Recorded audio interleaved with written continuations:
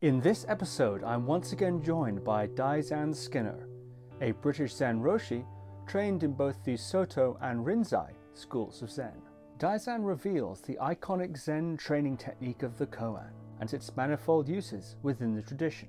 Daizan explains how waking up works, how he diagnoses his students' enlightenments, and why he's very demanding on his trainee teacher's psychological maturity. Daizan also discusses how awakening relates to moral purification, why so many famous Zen teachers have engaged in abusive behavior, and reveals the esoteric energy and health practices of the Rinzai Zen lineage. So without further ado, Daizan Skinner. So one of the characteristics of your training, as you described it, with Shinzan Roshi, was the use of koan. Can you talk a little bit about your experiences of the koan method as a way of training? Okay, so the koan system, as I encountered it,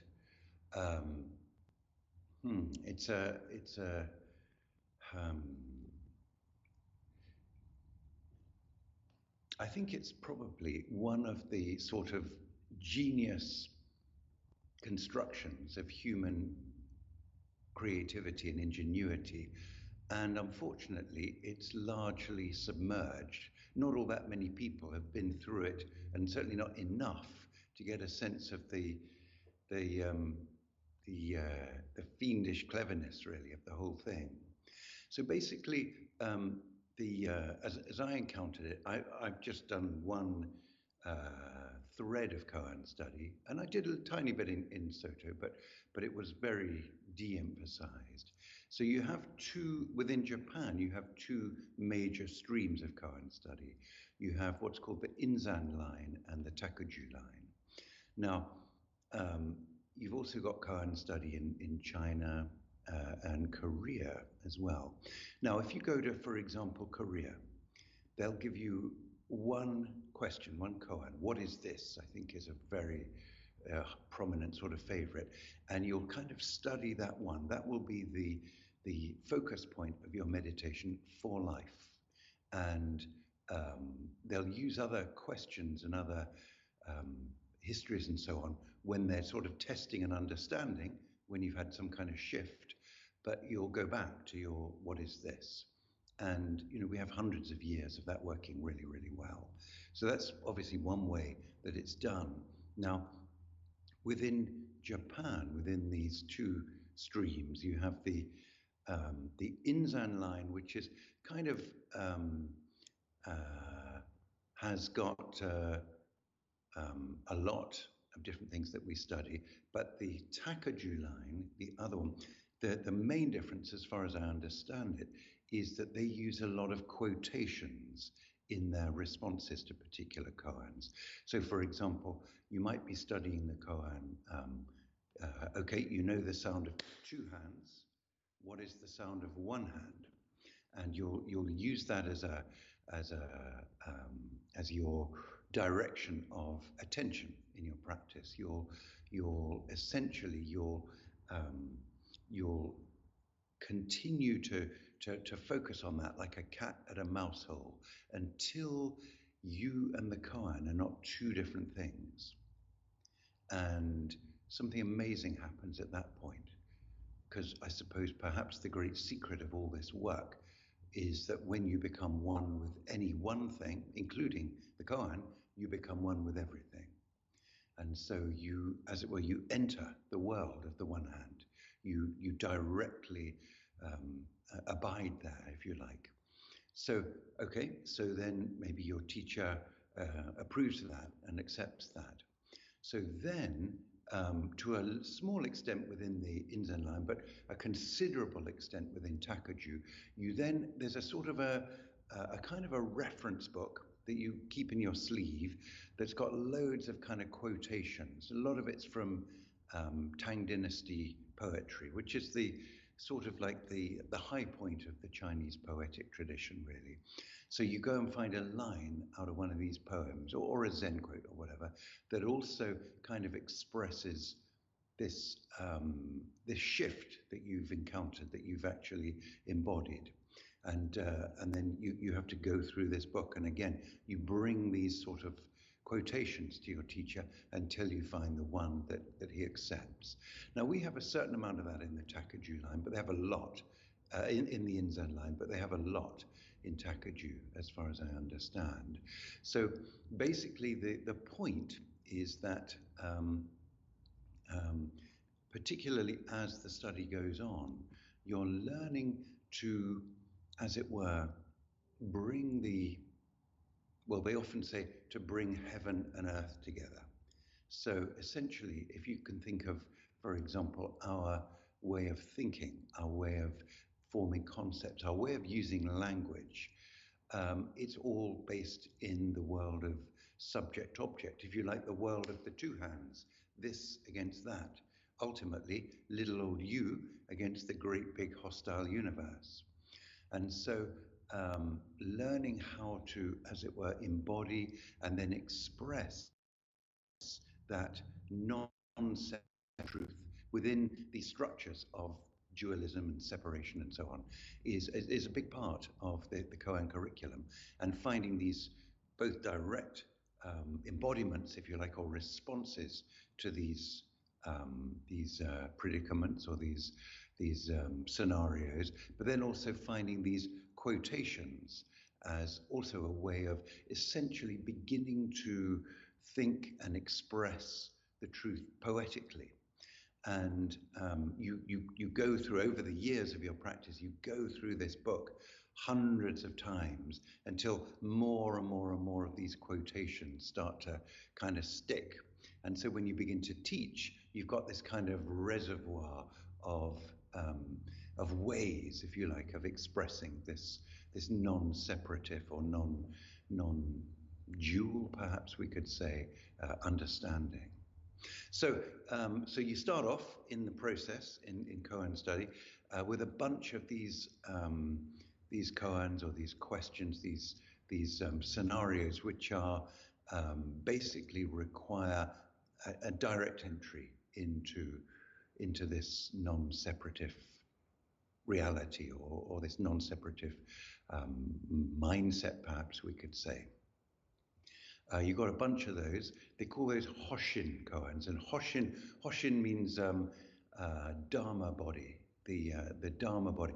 Essentially, it sort of goes back to the Mahayana Buddhist teaching, in which the Dharma body of the Buddha is, if you like, the Buddhahood that's present, or the enlightenment that's present in every moment, in everything. So we want to enter that world of universal Buddhahood, if you like. That's the start point. And then there's a whole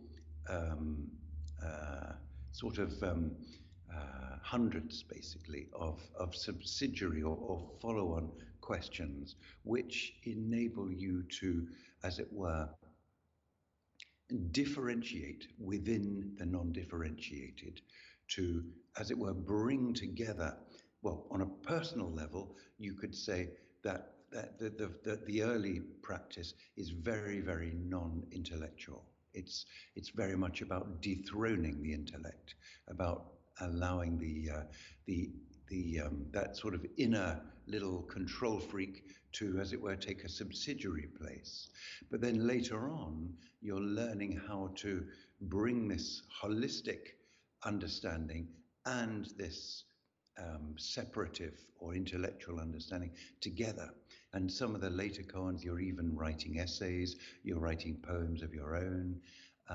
And there's basically a whole sort of education, really, embodied within the system, so that by the time you come out at the end of it, you should have, if it's done right, you should have a very, very grounded sense of these two dimensions, if you like, and how they sort of can interact, because it's seen as not enough that you just enter that non-dual or non-separative world.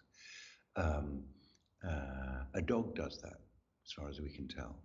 And it's a beautiful thing, of course, but a dog has, in a sense, no option other than to be an absolutely perfect dog.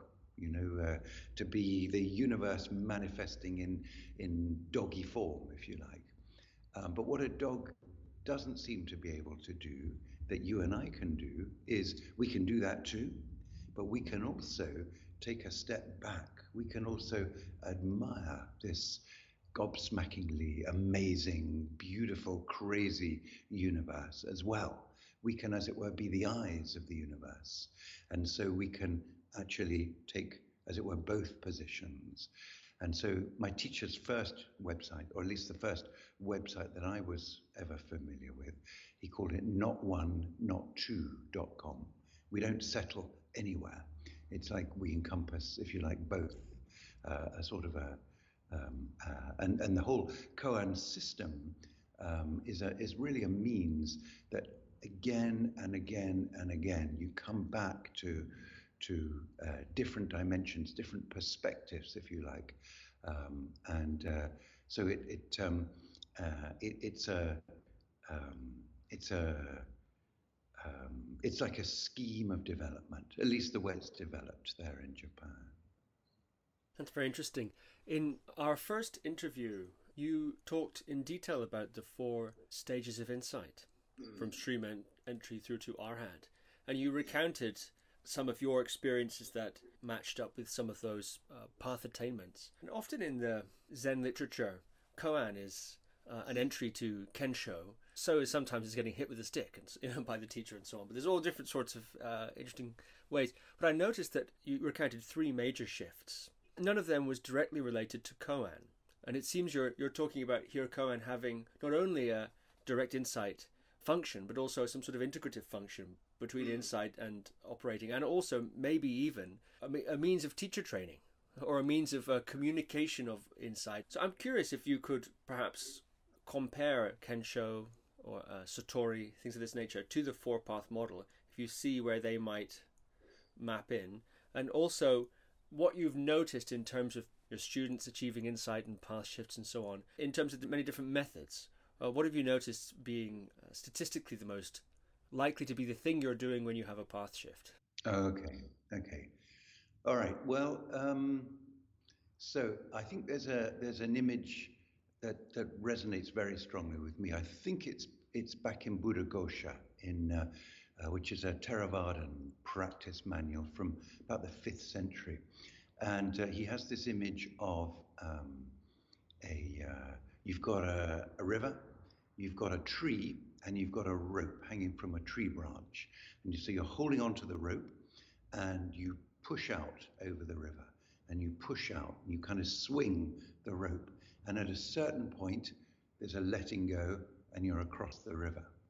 Now, obviously, without the pushing out, without the intentionality, you hold onto the rope, you let go, you're going to end up exactly where you started. If you only push out without any letting go, you're also not going to get anywhere. And I think that unpacks it quite nicely. The image in Zen, the oldest image to my knowledge, that sort of unpacks it clearly, is the one that's right at the beginning of the Zen text called the Momonkan, the gate of Mu, or the open gate, or the empty gate, sometimes called. And the image is you've arrived at a village and it's after dark. They've already locked the gate.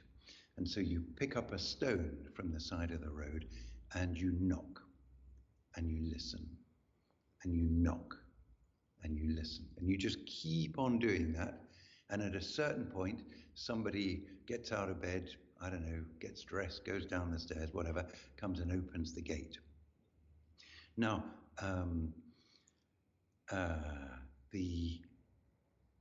I think this unpacks the process as far as I can understand it as clearly as it probably can be. So you get certain people who say, well, any intentionality is effectively what you should do is go and just sit by the gate, meditate your little tail off by the gate. And of course, now and again, the gate does open, you know. It's a low chance of success. Most people don't succeed in that approach, but some do, a few do. On the other hand, you get types who are very into the intentionality. into the knocking, if you like. But the trouble is then when they're knock, knock, knock, knock, knock, they're so focused on the knocking that even as the gate opens, they can't enter. You know what I mean? They're stuck. So the combination, the magic formula seems to be the both, the knocking and the listening, the intentionality and the openness.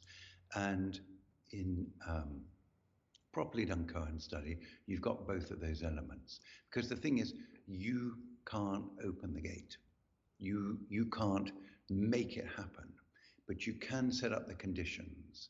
And koan study is a very, very good way to set up the conditions, particularly for that first opening in the gate. We do a 64-hour retreat, like a long weekend retreat that's entirely focused on really getting that process working for people. And typically we get about 60% of the people who come get it in that 64-hour period, get that first step in the gate, if you like.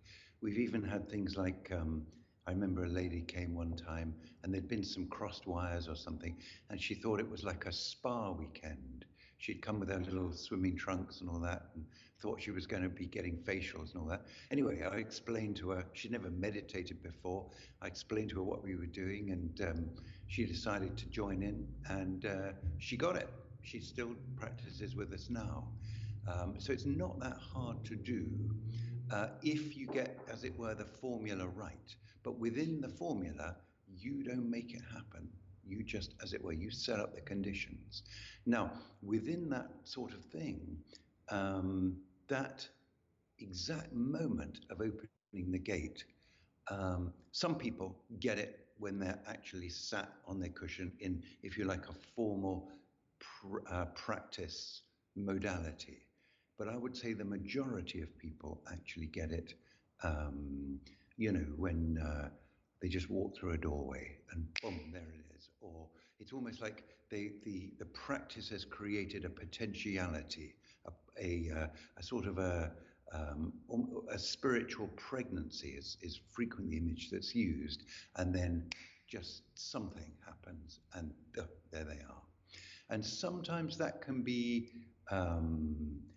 something of a sort of a dimmer switch quality, and sometimes it's like a light switch turning on, turning off. Sometimes it's kind of emotional, people start crying or laughing or dancing around the garden, all that kind of stuff. And other times it's very peaceful. It's almost like, oh, it's kind of like no great sort of emotional catharsis or whatever. But because, anyway, none of that's terribly important because all of that wears off. The thing that tends not to wear off, if it's real, is that shift in awareness, if you like. I find myself saying to people very frequently, it's not in itself an experience. Although there are often experiences around it, it's a shift in the way you relate to all experiences. And that, if it's real, then is yours. It doesn't wear off. It's something that, you've got it. Once you've got it, you've got it. Once you've seen blue, you've seen blue. It's like, it's done deal. I'm curious what your diagnostic criteria are if you have a process that you go through with somebody when they come to you. I understand in the Zen tradition, it is traditional to report your insight to a senior teacher of some sort, your teacher or whoever you can find. So that, I presume, is part of your role. Which diagnostic criteria do you have? What's your process? Well, they have a saying in Zen, a thief recognizes a thief. So I remember I lived in Newcastle for a while, and I knew a lady up there she'd been a heroin addict in London. She'd moved up to Newcastle to get away from it all, And I remember she said to me, one time, she could step into a pub and in one glance, she could pick out the junkies. Boom, boom, boom, And so there's something of that, and that's traditionally the way. Personally, what I like to do is I just give people the goalposts. I say, well, the Buddha's take on this is, he says there's basically 3 criteria, if you like, for that first step in the gate. You've seen through the optical illusion of me as a fixed, solid billiard ball rolling across the table of life. That is so clearly not how it is. It's just laughable. Okay, is that true? Doubt, no doubt about it. A little bit like my view is it's a bit like when you're 7 years old, you've worked out that Father Christmas doesn't exist.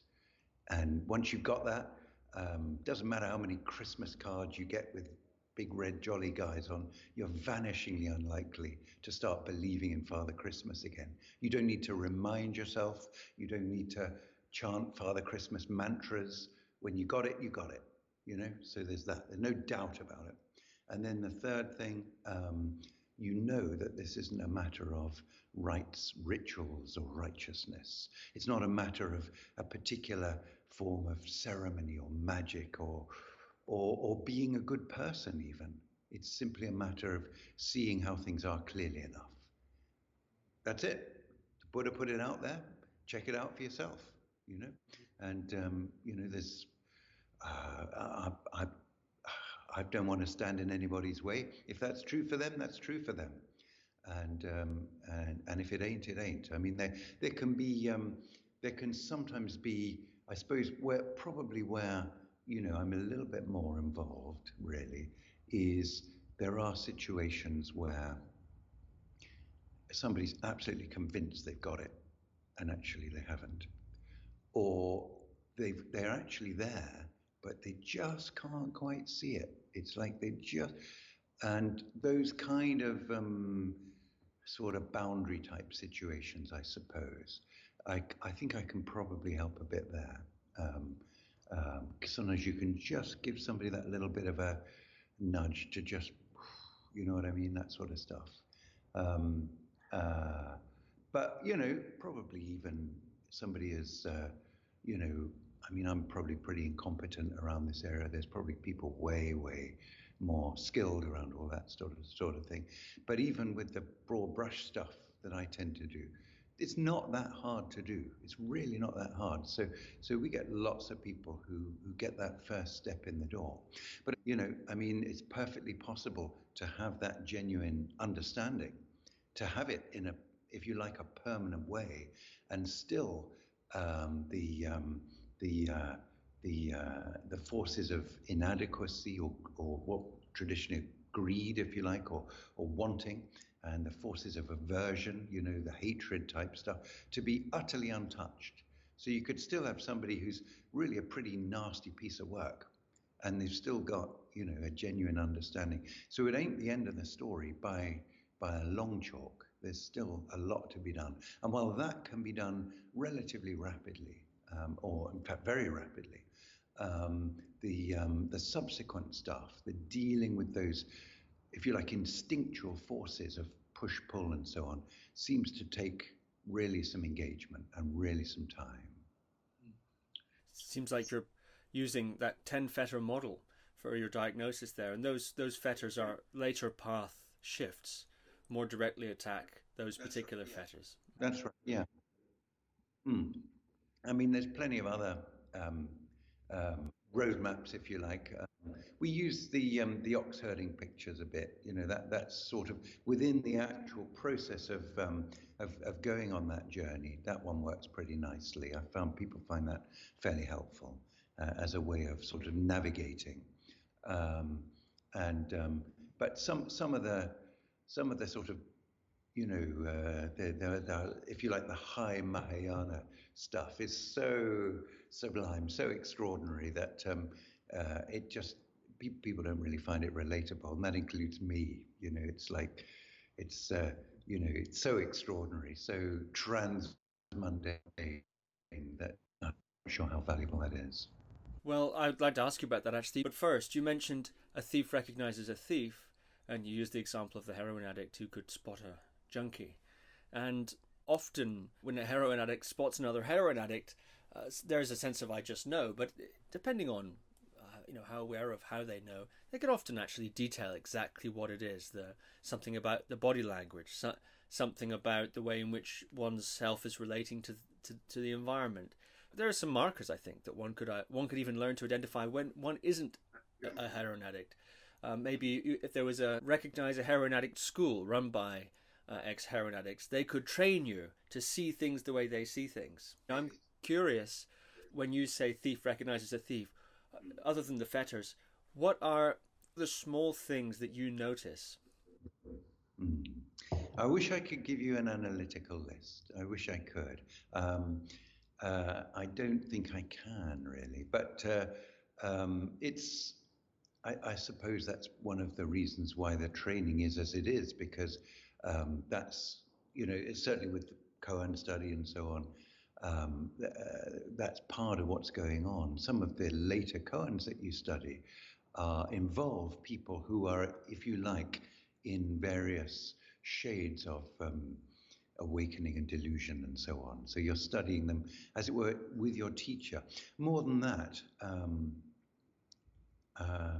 I remember, for example, I got to visit the very first monastery that my teacher became a monk in one time, and I was present at a talk that the Roshi of that temple gave, and it just didn't. I mean, the words were all there, but it seemed like the music wasn't. So I went back and talked to my teacher about it, and he said, "Yeah, that's right. Not everybody's, not everybody's in the same place." And so it's how can I say? It's I'd love to be able to just give you the 10 sure signs. And I really don't think I can. I don't think I can. But right in the point of it happening, it can be very, very, very obvious, very clear. And one of the most beautiful things, perhaps one of the most sublime things a human being can experience, is another human being waking up right in front of their eyes. It's akin to being present at a birth or being present at a death. And one of the beautiful things about this 64-hour retreat that we do is people are face to face a lot of the time. And this is very contagious. So when you've got, even if you're really stuck in the mud, you've got somebody in front of you who's radiating that reality, who's speaking from that reality, embodying that reality. It certainly rattles the cage if it doesn't actually do the job with this person.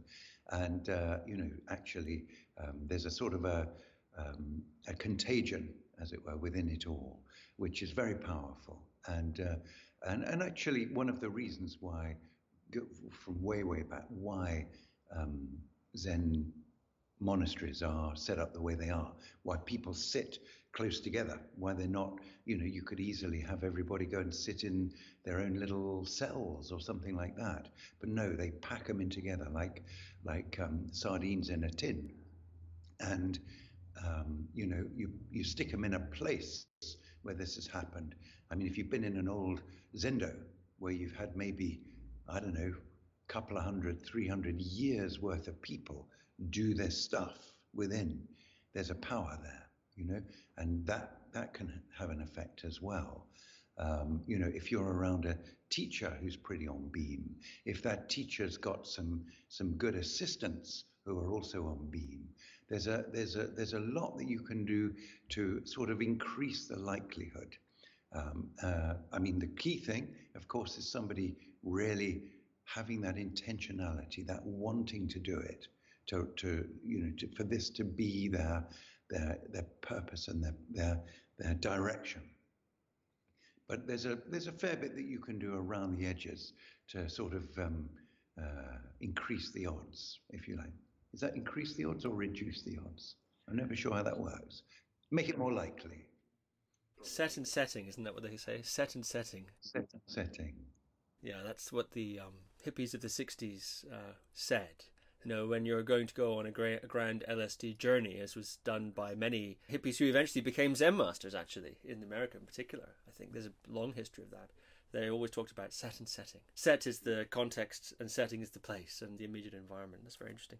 Yeah, yeah, can certainly help. Mind you, it seems that a ton of people have done this on battlefields.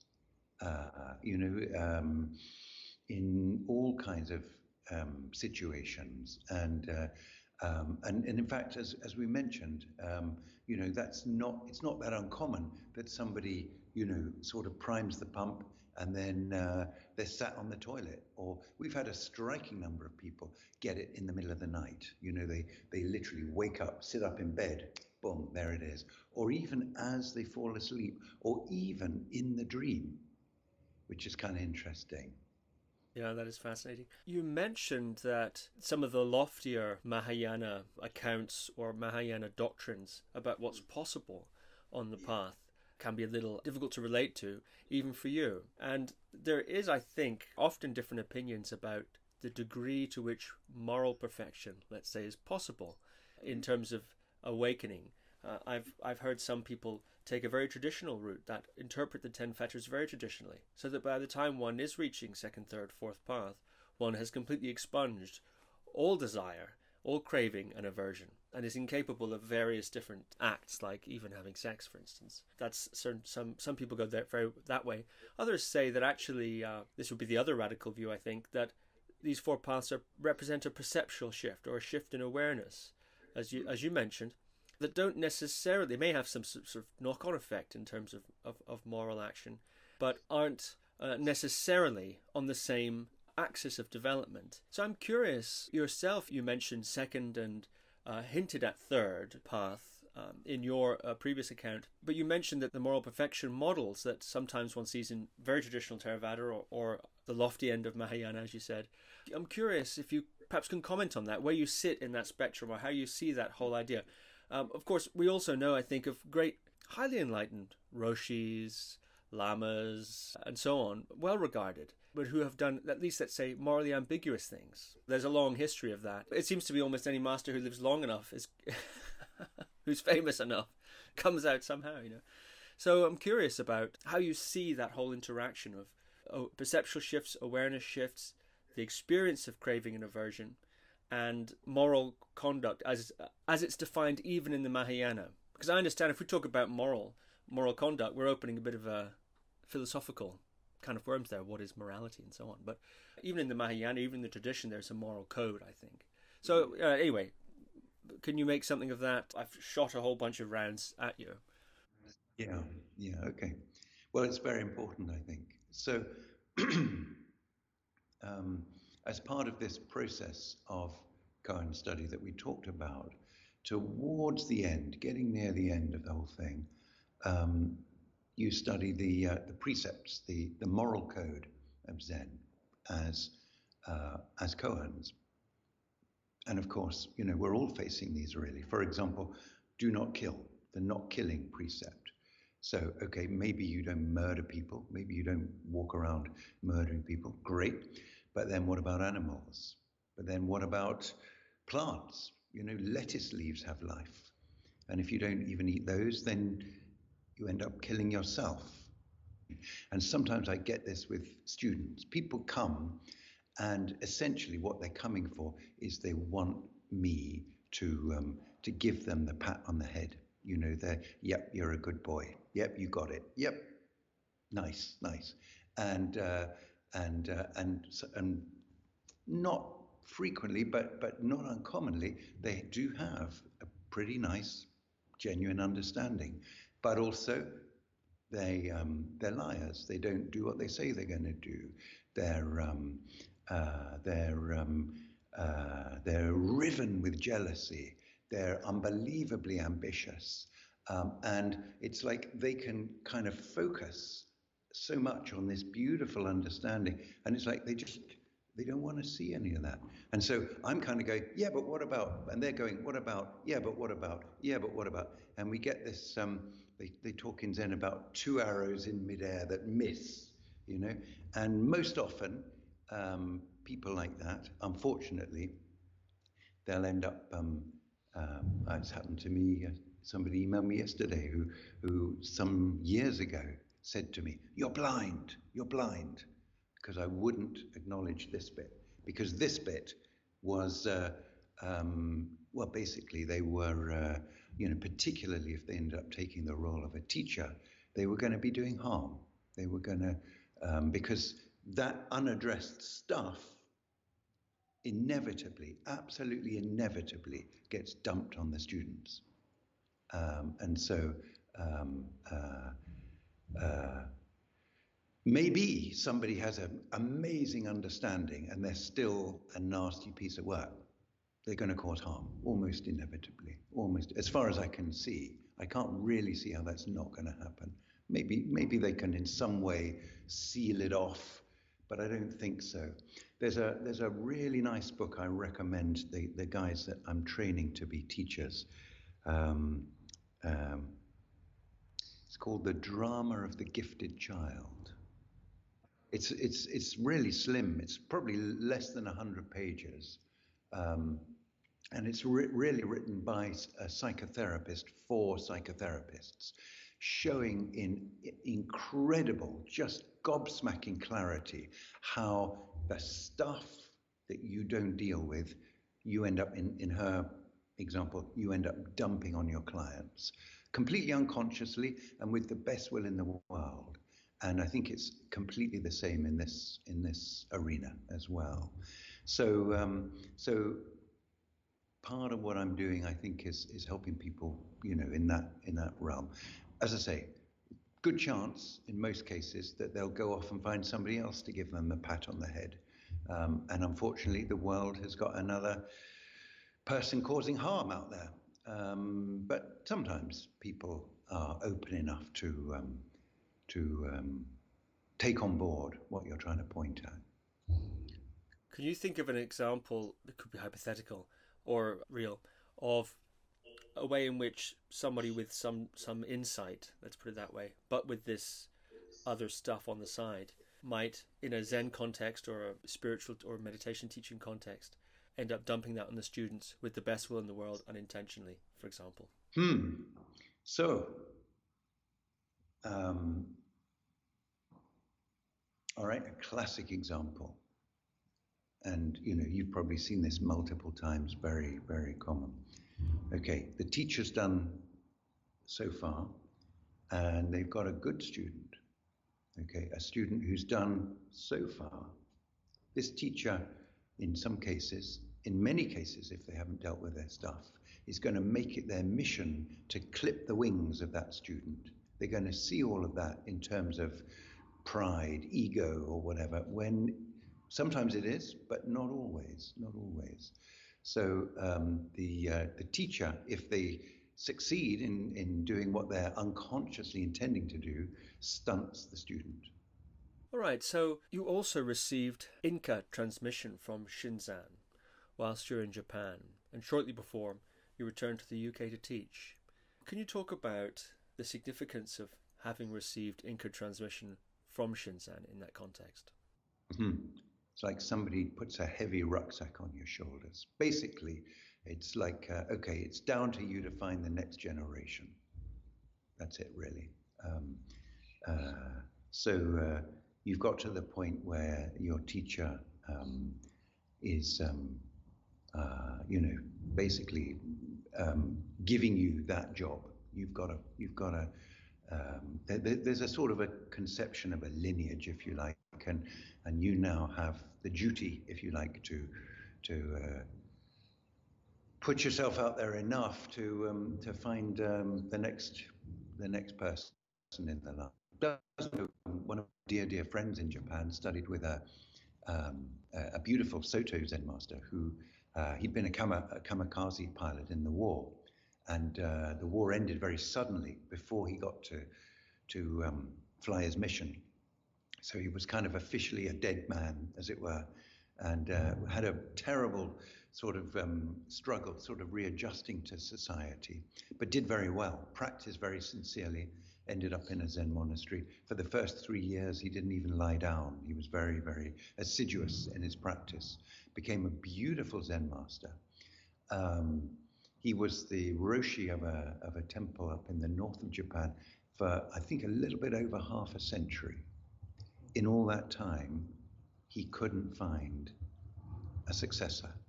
he couldn't find the next generation. He couldn't find a person who he could hand it on to. That's kind of very sad, really, isn't it? But it does happen. But at least the commitment is there to try to do what you can to pass it on, to find the next, the next bit of pipe in the pipeline that you can screw on the end, as it were. Mm. You mentioned the unfortunate situation of that teacher who Shinzan was very close with, dying before passing the mantle on to him, and then due for the political reasons of the fellow he'd upset in the last monastery, it got blocked. Is that the same as Inca transmission in that case, or had Shinzan received Inca transmission prior to that? So basically, that teacher, Inaba Shinden, had told everybody, he'd sort of made it all public. So the actual paperwork hadn't been done. But that's the case in multiple situations. Even Zen Master Hakuin, who's the big sort of inspiration in the Rinzai Zen line in the last few hundred years, he had no paperwork. So it's pretty common. So the Inca, I mean, it literally means that seal, as in like prime beef, boom, sort of thing. That's taken various forms over the centuries. So in some cases, there's been like a passing on of a particular book, like the Platform Sutra, the teachings of the sixth ancestor was sometimes used as a transmission document. Sometimes the teacher gives a picture of themselves. Sometimes a relic of a previous teacher, and sometimes just a purely verbal thing. These days, most often, it's essentially a bit of paper with a little bit of calligraphy on and a seal and stuff. It's kind of done that way. And institutionally, it's sort of, if the fact that the paperwork wasn't there meant that that teacher, that scenario that we talked about, was able to sort of, pull the strings in the background so that Zen Master Shinzan couldn't become the abbot of that particular seminary. Now, if that guy hadn't done that, he would have done, and it would have all carried on. So it's all, a little bit more ambiguous than sometimes people sort of make it out to be.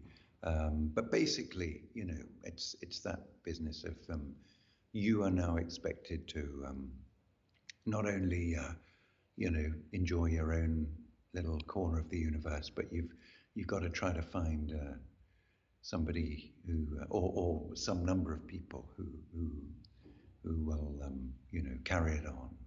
Have you given Inca yet to any of your students? No, I'm a bit of a bastard, really. I'm a bit of a fusspot. I've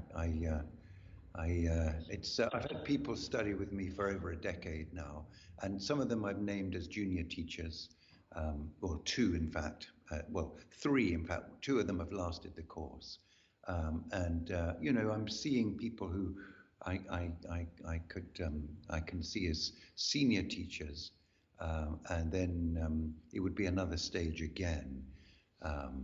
To be a successor, and I hope so. I'd very much like to take this damn rucksack off. Let me tell you, but I'm not gonna water it down. I'm not gonna do it till the time's right. What do you mean when you say you're a bit of a bastard and a bit of a fusspot? What are some of the standards that you just don't compromise on, that some of these people, even who've been around for 10 years? This stuff that we talked about, if somebody's got unfinished business that particularly is there's any danger or risk that, there's always risk, there's always danger, but clear and present danger, shall we say, that's going to get dumped on the students, going to cause harm to the students, then I'm happy to wait. I'm happy that we we work on that, we sort that, we deal with that. Do you miss the monastery? Having lived in those monasteries for so long in Japan, very small, remote, very few people there. Now you're in London and outside of, from what I understand, a monastic context, you're living sort of solo teacher. Right. Yeah. Do you miss that life? Well, so nowadays I live in a ex-council flat just around the corner from the dojo here. And monastery life is a soap opera, really. Human beings, regardless of the haircut they've got, remain human beings. And, it's one of the images they use in Zen is the image of one of these situations where you get a handful of pebbles from the beach and you put them in one of these kind of revolving drums, these rock tumblers, and they grind against each other, and then weeks, months later, out come these beautiful jewels.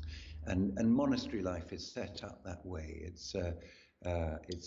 There's no space. I mean, for the first 7 years, I had 3 feet by 6 feet of living space with another guy here, another guy here, and you've got a couple of cupboards. Bottom one's your bedding, top one's your clothes, and that's it. That's where you live, where you sit, where you sleep, where you have some meals, and basically there's nowhere to hide. And so nowadays, I've got this front door, my life is peaceful, pretty much, it's kind of nice. I kind of like it. The ongoing soap opera, if you like, of monastery life. Well, I mean, I can only speak from my own experience, but I've never seen it let up. I've never seen that human being thing somehow fade into some sort of blissful pink glory or whatever.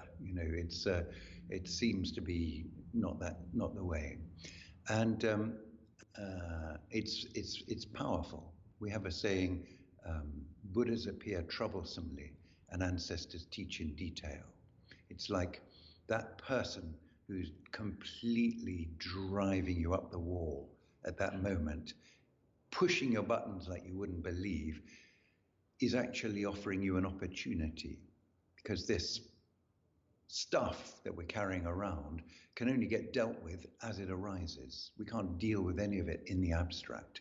And so in that sense, that person pushing your buttons is the Buddha of the moment. They're offering you this opportunity to deal with your pain, your suffering, and so on. And so, that does work. But the same dynamic, as far as I can tell, is at play in family life as well, and anything where you stick human beings in close quarters with each other. And it's tremendously valuable. And we live in a very atomized world now. Fairly untypical now. One bod in a little flat, own front door. Maybe I get a bit of coming through the floor at the weekends or whatever. That's about the extent of my irritation, from, other human beings. And so, you could say I'm missing out on some stuff there. And maybe that's true.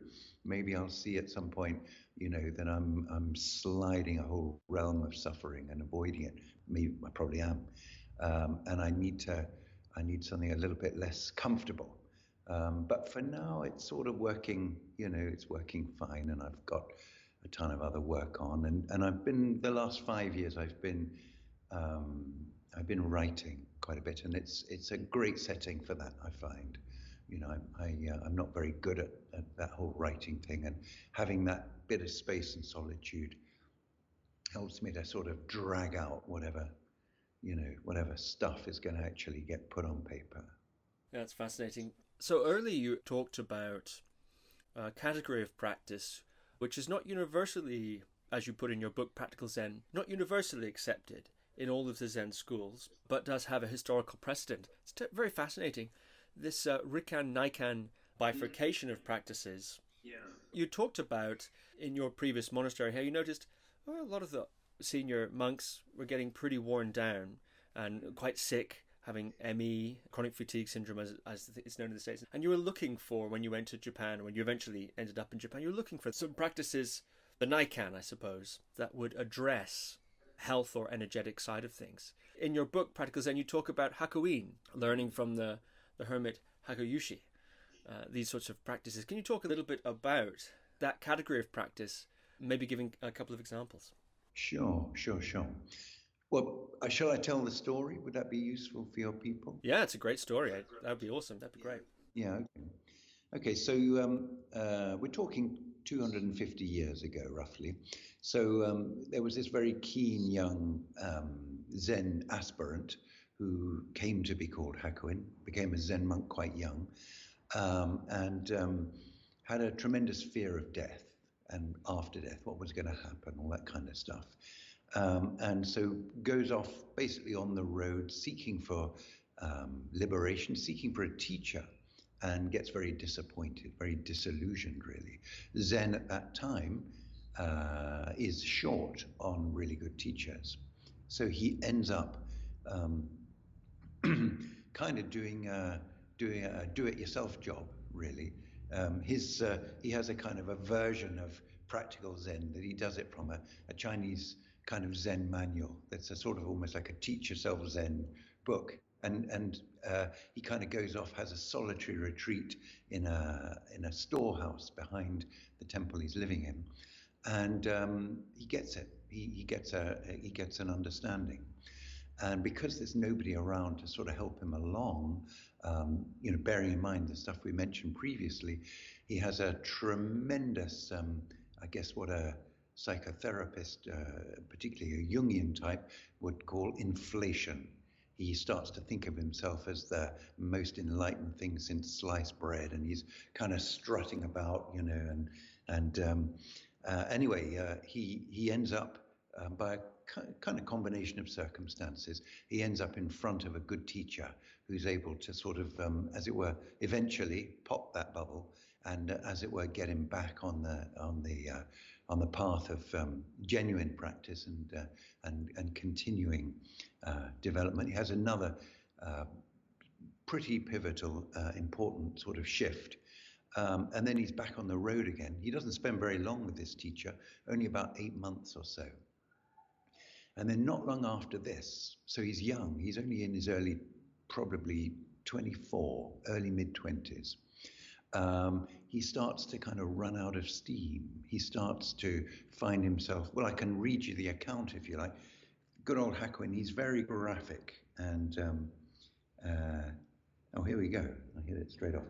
Before a month had passed, my heart overheated and scorched my lungs. My legs felt as cold as icy snow. I constantly heard noises in the ears as if I was walking along through a river valley. My liver felt weak. I was afraid of everything. My spirit was distressed and weary. Whether sleeping or awake, I saw illusions and visions. My armpits were constantly drenched with sweat, and my eyes continually filled with tears. I searched out famous doctors and Zen teachers in every part of the country, but found no relief. So basically, he's 24 or so, and he thinks he's going to die. He's kind of completely, essentially what he's done, he's sort of unbalanced his energetic well-being, if you like, his basic vitality.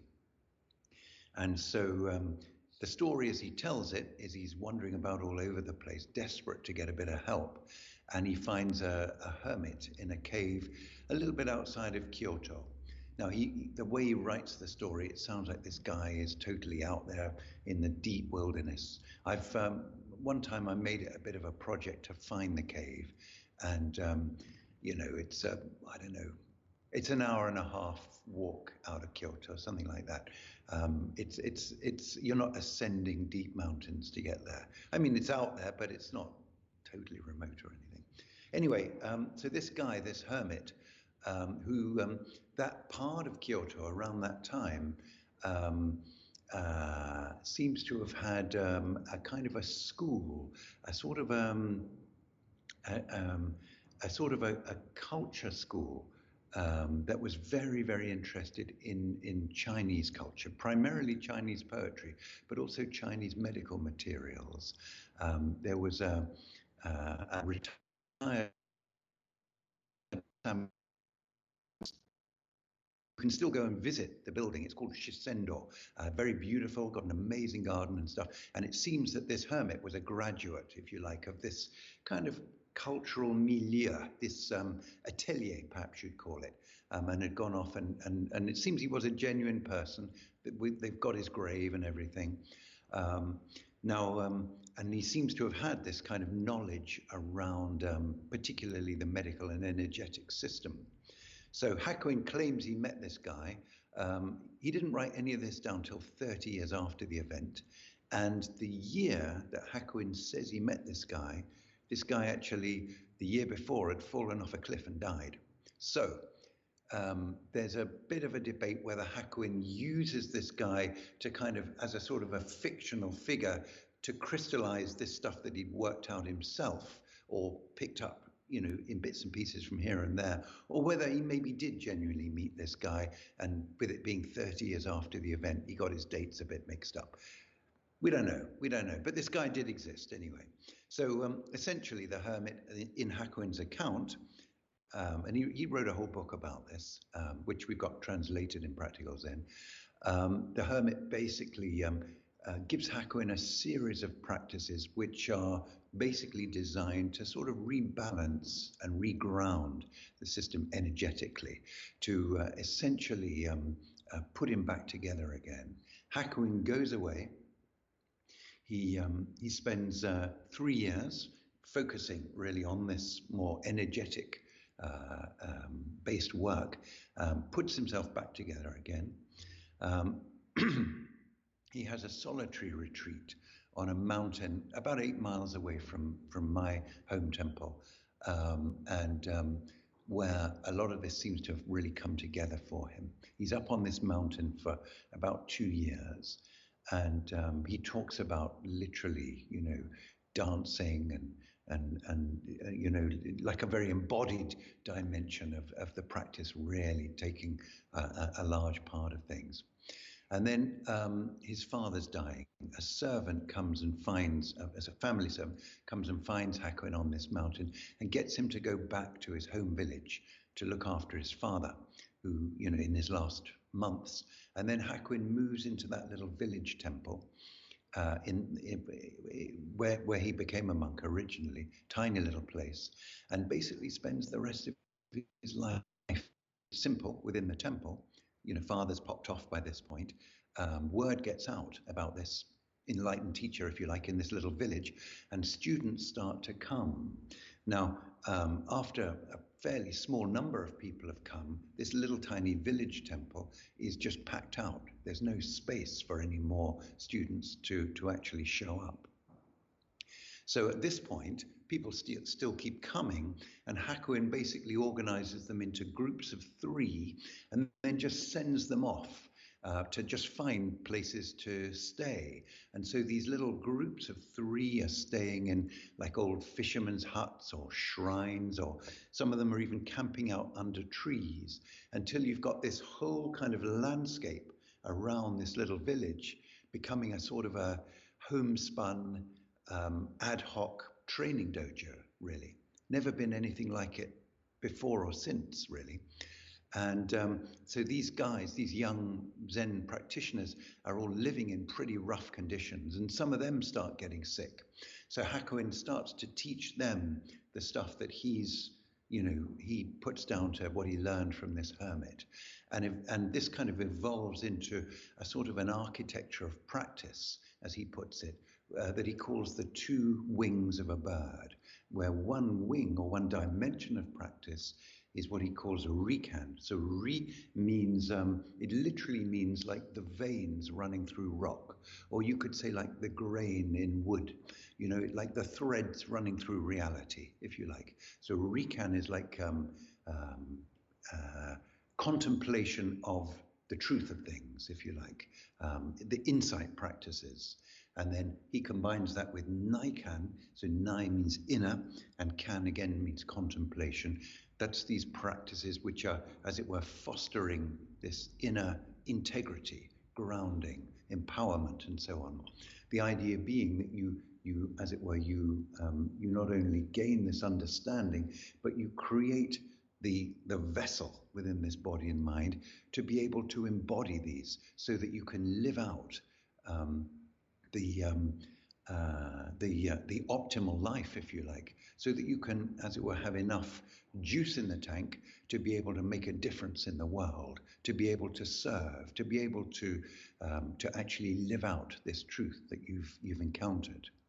Now, this formulation of practice seems to have been so potent that within a couple of generations, the students of Hakuin, who, they're coming from this very unofficial, very homespun, ad hoc, rough and ready sort of training matrix, they become the Roshis, or the Zen masters of all the major Zen monasteries in the Rinzai school in Japan. Complete sort of takeover. And scholars have speculated that this formulation was so powerful that that's why that happened. Now, the thing is, in my own experience, quite a bit of this has been a bit de-emphasized in modern day Rinzai. And I asked my teacher about this one time. He was always very keen on all this, and I found it incredible myself. But I asked him why, and he said to me, a lot of the younger guys, the younger Zen teachers and stuff, they want to talk about Zen and quantum physics, and they want to be kind of contemporary and relevant and all that kind of thing, and some of this energetic stuff looks a bit sort of folkloric, or a bit sort of musty, a bit old-fashioned. Now, in my own experience, I've been, a large part of what I've been doing the last 12 years or so since I've been back from Japan has been sort of sharing this particular formulation of practice with people. And that's why I wrote Practical Zen, to put it out there and so on.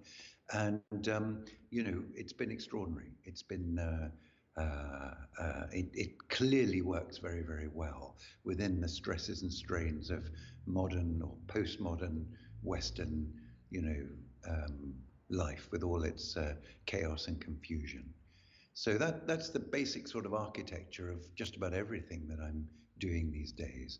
The embodiment side has been a big thread of my own practice, and I'm very keen on the body, and I've made it a sort of a thread within my own life, because the body initially was such a problem within it all, that movement work type practices, yoga type practices, energetic type practices that I've been able to sort of pick up in my own Zen journey, I've sort of brought them all together and made it a bit of a thing, a bit of a thread to sort of put them out there for people. And we have a program for Zen yoga teachers with a Zen,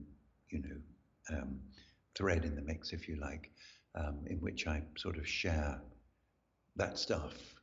We've got about 300 professional yoga teachers out in the world now, various parts of the world. And I think almost certainly, with the way life is going, the way that more and more of us are spending more and more of our time doing this, living on screens, this embodied dimension of practice is only going to become more and more important. And those Naikan exercises are laid out in great detail, actually, in Practical Zen. And you're in fact offering your 64-hour, 60% stream entry weekend intensive that you discussed earlier in the podcast online. So there are lots of opportunities to study with you online. Yeah, it's going to be our first go. We've got one coming up in November. And we're doing some kind of dummy runs at the moment, and some road testing and so on. It's clearly going to be the intentionality of the student is going to be very, very important in making this work. So I'm looking at ways that we can sort of bolster and help and support that dimension. That stuff that you talked about previously, the set and setting, is obviously going to be less potent. Certain people are talking about doing things like renting a room in a sort of an Airbnb or something, so that they're just by themselves with their computer for the 64 hours, and maybe things like that might help things along. But I suspect a lot of people are going to be doing it within their family matrix. Maybe the cat's going to be jumping on their head at a certain point, or the kid's going to need the nappy changing, or Lord knows what. So it's going to be interesting to see how we can, make this as potent as possible for people within these constraints. As I say, jury's out. We don't know yet, but we're going to try. We're going to move heaven and earth to make it as good as we can. Great. And what are those dates? They're coming up quite soon, those debut ones, right? I don't know. I think it's basically mid-November, I think. And then in Zen, we celebrate the Buddha's enlightenment on December the 8th. They say that at dawn on December the 8th, he sees the morning star, and that's the moment when he gets his shift. And so there's that's a sort of a big date in the Zen calendar, and the December one is around that period. Around, I think December the 8th is the third day or something. So it's kind of like early December and mid-November. We've got a website called zenways.org. If people are interested, they can sort of look it up on that. Well, Daizan, thank you very much for this fascinating sequel. Thanks. Nice to talk. Thank you for listening to another Guru Viking podcast. For more interviews like these, as well as articles, videos, and guided meditations, visit www.guruviking.com.